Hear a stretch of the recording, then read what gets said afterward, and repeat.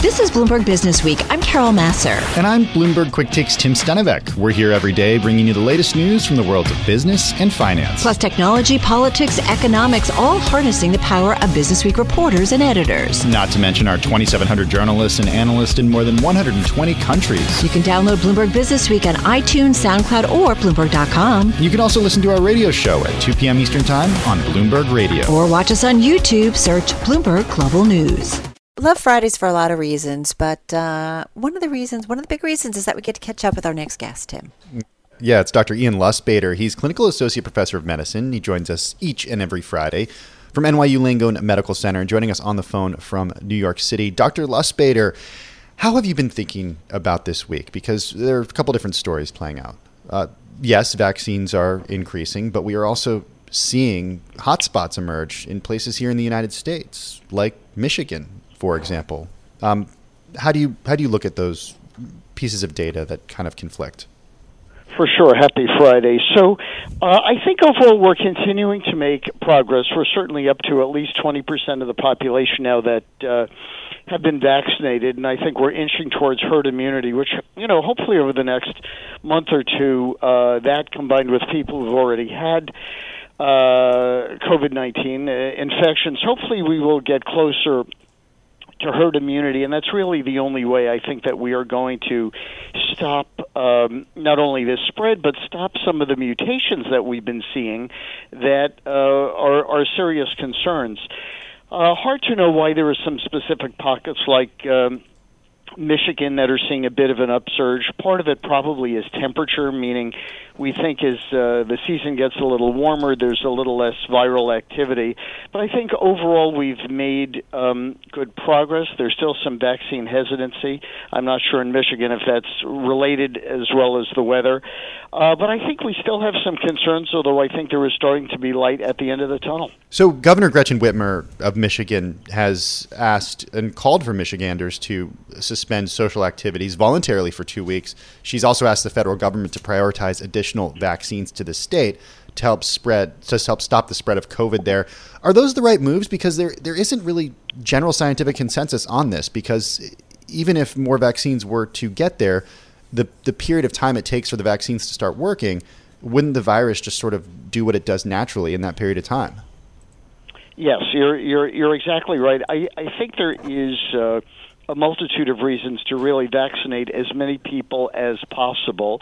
I think we're seeing overall, despite a few concerns here and there, a very high vaccine safety and very high vaccine efficacy, and now we're really broadening out the ages and availability, which I think is important because young people certainly can be a reservoir, relatively asymptomatic. So I think that is important. And you're exactly right. Even though you closed down for 2 weeks, even if you started vaccinating everyone, it takes really at least 2 weeks to begin to get some antibody response. And we do certainly know patients who get COVID in between their first and second shots. So I think it's helpful. I think one could argue how helpful it would be really to do just a 2-week shutdown, and you always have to weigh that against economic fallout and consequences. But I think getting more vaccine and getting it into people's arms will certainly make a positive impact over the long term. Over the short term, you're right. It may not make a significant impact. Hey, Dr. Lustbader, I'm curious how concerned you are about the concerns about AstraZeneca's vaccine, France pulling that vaccine as a second shot for those under 55 who've already had their first dose. And then the EU, their drug regulator has started a review to assess blood clots in people who received J&J's COVID-19 vaccine. I mean, the message has been we're going to need multiple vaccines to get over this. So when you see those kinds of stories, how troubling do you find them? Somewhat troubling, but not very troubling. Basically, we do know all of the vaccines are quite efficacious and have a low, not zero, but a low overall incidence of side effects. I think they really need to do more due diligence and find out if those clots really are related to the vaccine. When you're vaccinating millions or hundreds of millions of people, you can always correlate deaths or neurologic issues or clots. I mean, this happens in large populations. The real question is, can we tie it specifically to the vaccine or not? And I think we need to wait for that data. And it probably is reasonable to take a little bit of a pause while you're clarifying that. But certainly the other vaccines, the Pfizer-Moderna vaccine, generally are available. We've not seen any significant problems with those. I would be a little surprised to really believe or see data with clotting because they use kind of an old-fashioned technique of this viral vector where you have this benign virus that introduces the important part of the spike protein to generate antibodies, and that's worked in the past without any significant complications. So I think it's a concern. I agree, maybe taking a pause. It's a risk-benefit versus having other people not be vaccinated. But I think it is reasonable to look into that, although I'm skeptical that will pan out. Hey, just quickly, 30 seconds, and then we'll come back and talk some more. But Pfizer today, just about an hour or so ago, they're looking for U.S. approval to expand the vaccine for emergency use authorization. We're talking about for adolescents now. That's a big step forward, potentially. Oh, yeah, huge. I think it's important. Look, we've been giving kids vaccines, even hepatitis B vaccine. You can't start kindergarten. So this sort of vaccine fear in young people, I think, is not really well-founded. Obviously, we don't have, years of data. But I think it is reasonable, and I think there are complications, some complications, rarely with young people. So I support the 12 to 15. Basically, if we vaccinate a large group, we will decrease mutations and overall get to herd immunity. Ian, I kind of want to do a town hall with you because I got a couple of quick questions, and then I want to move on to stress in Wall Street. But question is, can you mix and match COVID vaccines? We don't really know, but we think you can, and there may be some benefit to that. We're not in that position yet, but certainly for other countries that hopefully we'll cooperate with who need extra vaccine if we wind up having extra. If they've had one, it's probably very reasonable to give a second dose of another vaccine. Hasn't been well studied, but theoretically fine and probably will work out very well. All right, second question. Researchers identifying 5 new cases of double mutant COVID variants in California. I feel like I'm watching a crazy movie. What does that mean? That is concerning, and this double mutant variant has been seen in India extensively. It certainly means if we're seeing 5 or more cases here, there are probably a lot more that are not found. The problem with not reaching herd immunity quickly is that you get variants, and the more the virus replicates, the more mutations, and these mutations are more aggressive, easier to spread, and maybe somewhat resistant to the vaccine. So this is something that needs to be watched. Potentially is quite a concern. And hopefully more cases will not be found, but this could be a real problem. Okay, another one for the lightning round. What happens if you don't know that you have COVID, like you're asymptomatic, and you get a shot for the vaccine? Do we know what happens? Probably not much. It may not be as effective, or you may have more side effects such as some fever or chills. There's certainly no danger to it, and it probably will just boost your own immune response, which is fine.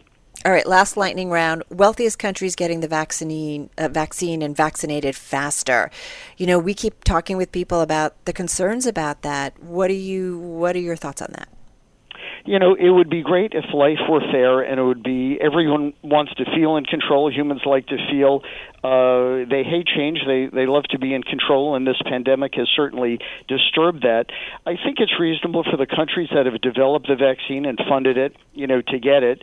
But unless we really do share extra, for example, with Mexico and to our southern border, that really has very little vaccine and around the world, all we're going to do is prolong the infection for everyone. So I think it's in everyone's interest to collaborate and share, but I do think it's reasonable for the countries that have paid for it, to get it first, but certainly not to hoard it. Okay, didn't mean to stress you out with that. But speaking, No, not at all. You're so good. But speaking of stress, Wall Street, we feel like all of a sudden we've seen a flurry of stories. Royal Bank of Canada and Toronto Dominion Bank, they're giving employees an extra paid day off this year as the pandemic is showing signs of worsening in Canada. I mean, there are concerns about strength. Early first-time junior investment bankers, telling that, the firms are saying you don't have to work on the weekend. Wall Street stress. Do you feel like companies and the world is thinking differently about how stress impacts us as workers? I think so. I think companies are thinking a bit differently. They're hopefully thinking more about their employees. This has been a very stressful time. There are documented increased stress, anxiety, suicidal thoughts, fatigue. Humans don't like change. They don't like to be vulnerable. We do a lot of things to pretend we're not vulnerable, even though we are. And I think it's reasonable for companies to make some accommodation. On the other hand, people have to sort of step up and say, life is challenging. Let's help each other. Let's collaborate. Let's be nurturing to each other if we can. But stress comes along, and there will be other problems along the way, and I think we have to, accommodate, but not make people assume that life is going to be easy. Dr. Lustbader, we only have 30 seconds left for this, but just leave us with a little tip to help us de-stress for the weekend if people are starting to feel burned out, getting to 14 months into this pandemic. 100%. One, I think people should feel encouraged that we're getting closer to herd immunity. Nurture yourself, socialize. Very important to socialize, either with distance outside 6 feet. Exercise. The weather's getting nicer. Take your vitamin D. And I think there is light at the end of the tunnel, and we do have to hang in there a little bit longer. Thank you. We appreciate that. Yeah, I like to end on that. Oh, good idea and good advice. Ian, thank you so much. Dr. Ian Lustbader, clinical professor of medicine at NYU Langone, on the phone in New York City. I have to say, as it's gotten warmer, Tim, that has given me some optimism. Yeah, what's been great is just going on walks after work or later at night when it's not too cold out. It has helped so much.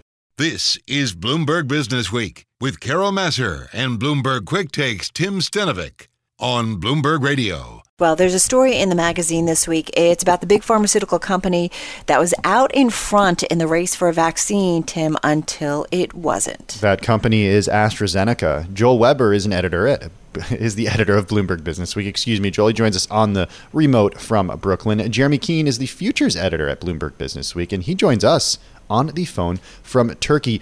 Joel, what happened with AstraZeneca?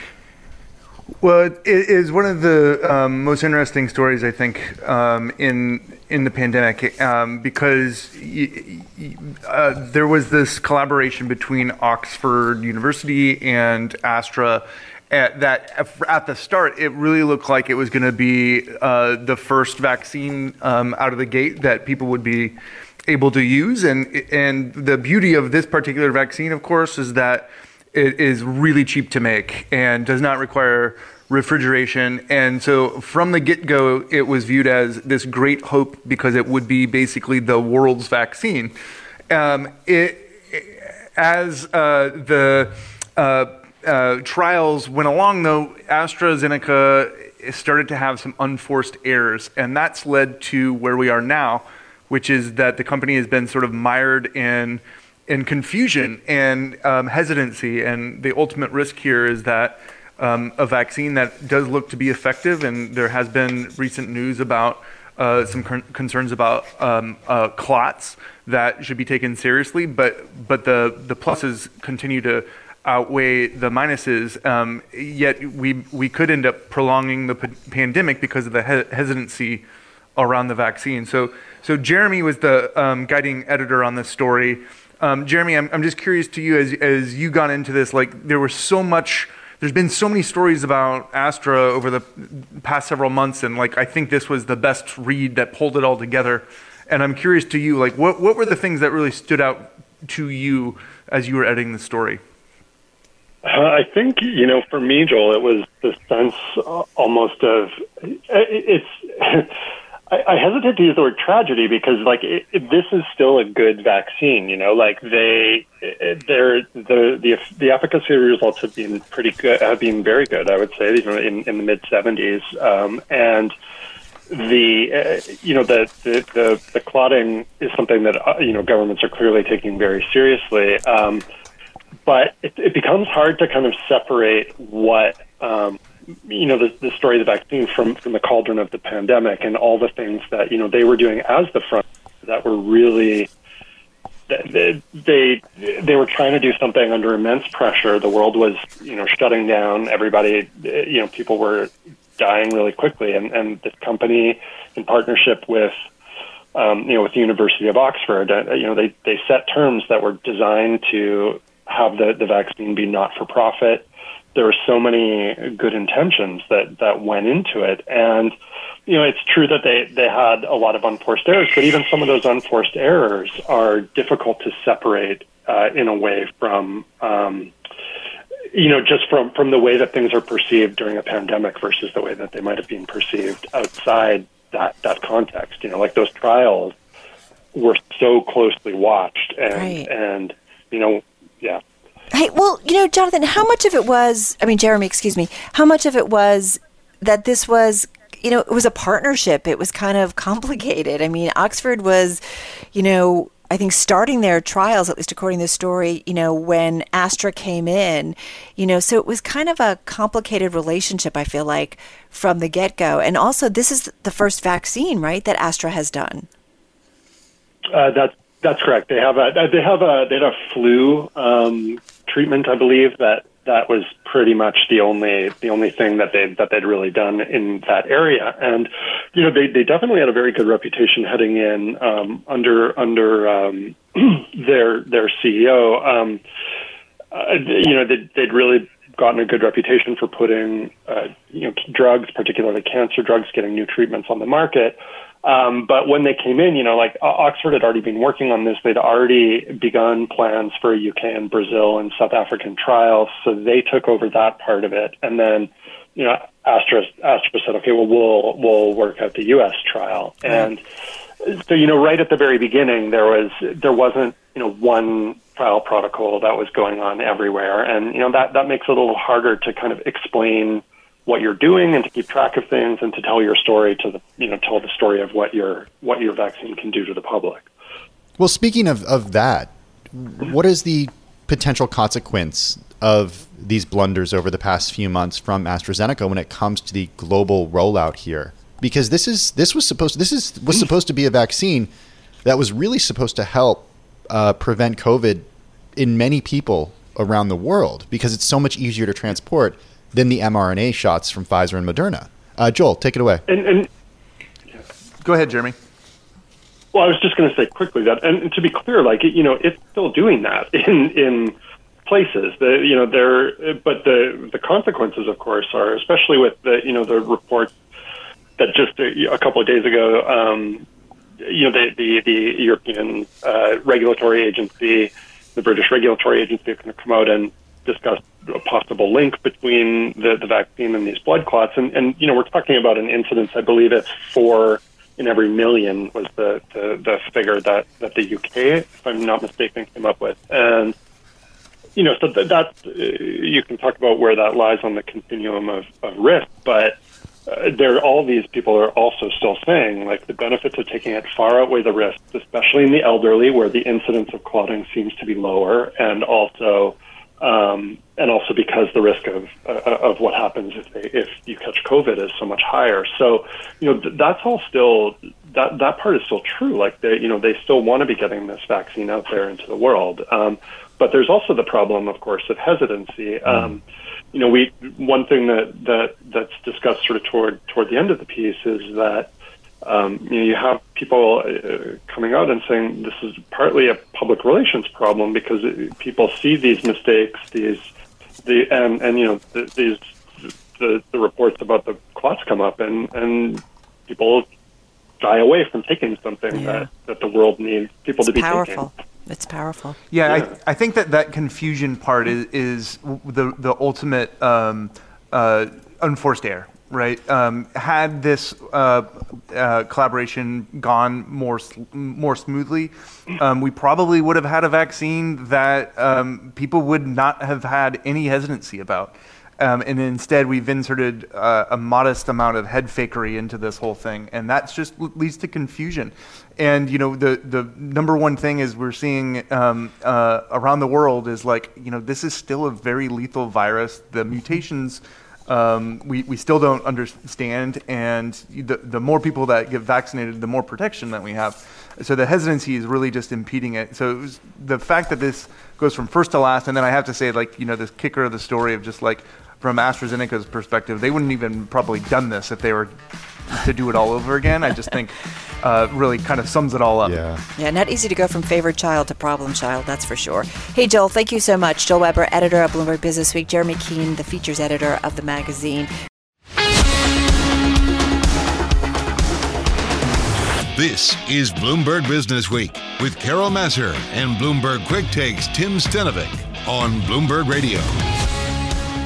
All right, Tim. So you remember the story we told everyone about a few weeks ago? It was a Bloomberg exclusive. It was broken by one of our reporters. It was about the startup Verkada, and thousands of its surveillance devices were hacked into. We are learning more, though, about that company, including about the Frat Boys culture that reigned there. It's our most read story on the Bloomberg. Yeah, and for good reason. It is a fantastic story. William Turton is a Bloomberg News cybersecurity reporter, and he joins us on the phone now. William, I'm glad we're getting to talk about this again. William was on Quick Take with me a little earlier in the day to talk about this story. What did you learn about the culture of Verkada, and how perhaps it was connected to the problems that the company has had when it comes to its own cybersecurity? Thanks for having me. So we spoke to 8 current and about 16 former employees who told us that the company in some ways was comparable to a frat house. Particularly its sales team. The sales team was really focused on profits and scale, and in the course of doing that, they threw a lot of parties, even parties during the pandemic. But they also misled their customers. They made them promises about the security of its products that just simply weren't true. They told potential customers that Verkada cameras were virtually unhackable. They would tell customers that Verkada was a MIT/Stanford company, which is not true. Just the co-founders are alumni of MIT and Stanford. And so, this culture, a lot of employees said that, when the hack eventually happened, they weren't that surprised because, for a company that has so much valuable kind of insight, and it's essentially running just kind of a massive private surveillance state, they didn't take a lot of care to make sure that the privacy and security of its cameras were protected. And yet they have some impressive investors, Sequoia Capital.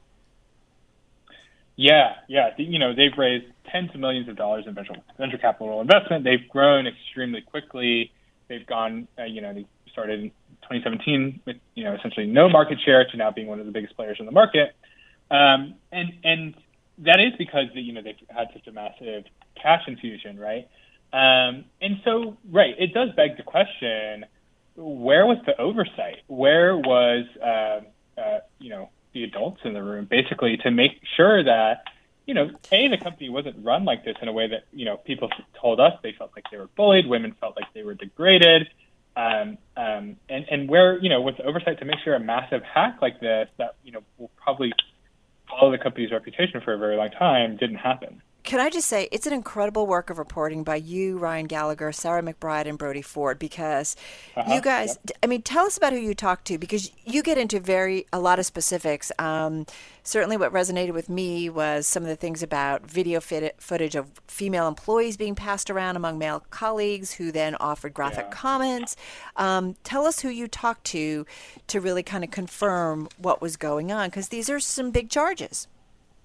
Yeah, so, we spoke to current and former employees. And, I will say we did speak to some people who defended the company. But, even the people that we spoke to who defended the company could not deny the reality of the culture at Verkada, right? But, the company has said that they're making changes. They're trying to make it a more inclusive and equitable workplace. But, employees have not seen that change yet. We spoke to people who are currently still employed there, and they've said not much has changed.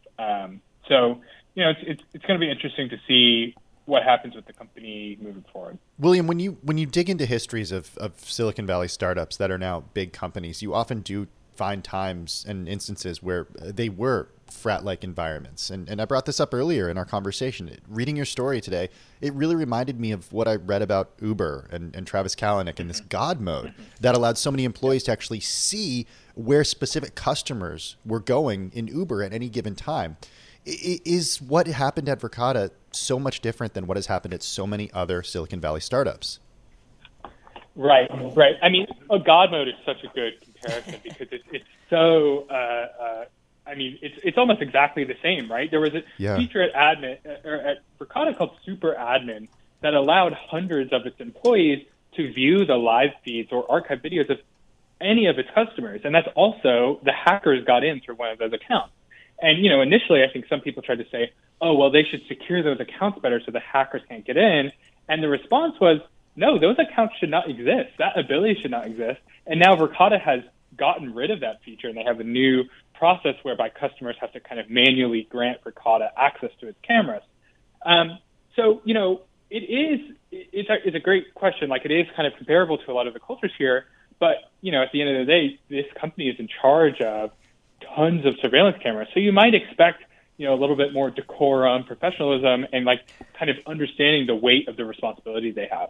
Well, even Sequoia Capital, their most prominent investor, as you kick off your story, they had a pretty heated conversation, it sounds like, with Verkada after this hacking came out about, shut off the cameras to us. Yes. I mean, this was one of the most remarkable moments for us when we were reporting the story. In the wake of the hack, Verkada was having these weekly webinars with the CEO where they would answer questions from customers. And not only was Sequoia an investor in the company, they also used Verkada cameras, right? And so it was kind of incredible for us to see one of their IT employees on that call asking, hey, how can we make it so Verkada employees can access our cameras? I mean, that was a really stunning moment, honestly, in our reporting. What happened at the Casper mattress store? And you only have 30 seconds. A drunken sales party that was in part a scavenger hunt ended up inside of a Casper mattress store. Many drunken employees were wrestling, taking pictures, posing on the beds, so much so that a customer service person in the Casper store called the Verkada customer service line to ask them to bring someone in to knock it off. And they knew they were doing that because they were all wearing Verkada merchandise while they were in the store. Listen, unbelievable. You got to go to the story. There's so much detail about what was going on at the company. But I also, to be fair, you did also ask Verkada to address all of these issues. So it's all in the story because they have certainly responses to the concerns about how it was being marketed and what was going on inside the firm. Great piece of reporting. Another great piece of reporting because William Turton broke that initial hacking story for us a few weeks ago. William Turton, cybersecurity reporter at Bloomberg News, on the phone in New York City. I'm driving in my car. I turn on the radio. How about you let me drive? Oh, no. Who's gonna drive you home? Honey, please, I'll do the driving. Drive on. Excuse me, I want to drive. Just drive, baby. It's the question that drives us.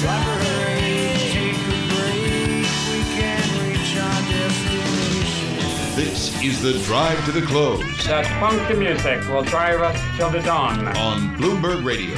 All right, we've just got about 9 minutes left in today's trading session. We're getting ready to wrap up the day and the week. And this is a week where we have seen quite a rally, Tim. Yeah, we really have. You heard the numbers from Charlie just now. The S&P 500 higher by 0.7% right now. The Dow higher by 0.8%. We're trading near records. Yeah, and we're up big time, almost 2.6% for the week overall on the S&P. So let's get to it with Dana Dioria. She's co-chief investment officer of the publicly held Envestnet PMC. She joins us on the phone in Connecticut. Dana, nice to have you here with Tim and myself. How are you? Good. Thanks so much for having me. I'm glad to be here. Well, great to have you here, too. It's been an interesting week. For a while, we were like ho-hum looking for reasons for, there were days where we were up a little bit, down a little.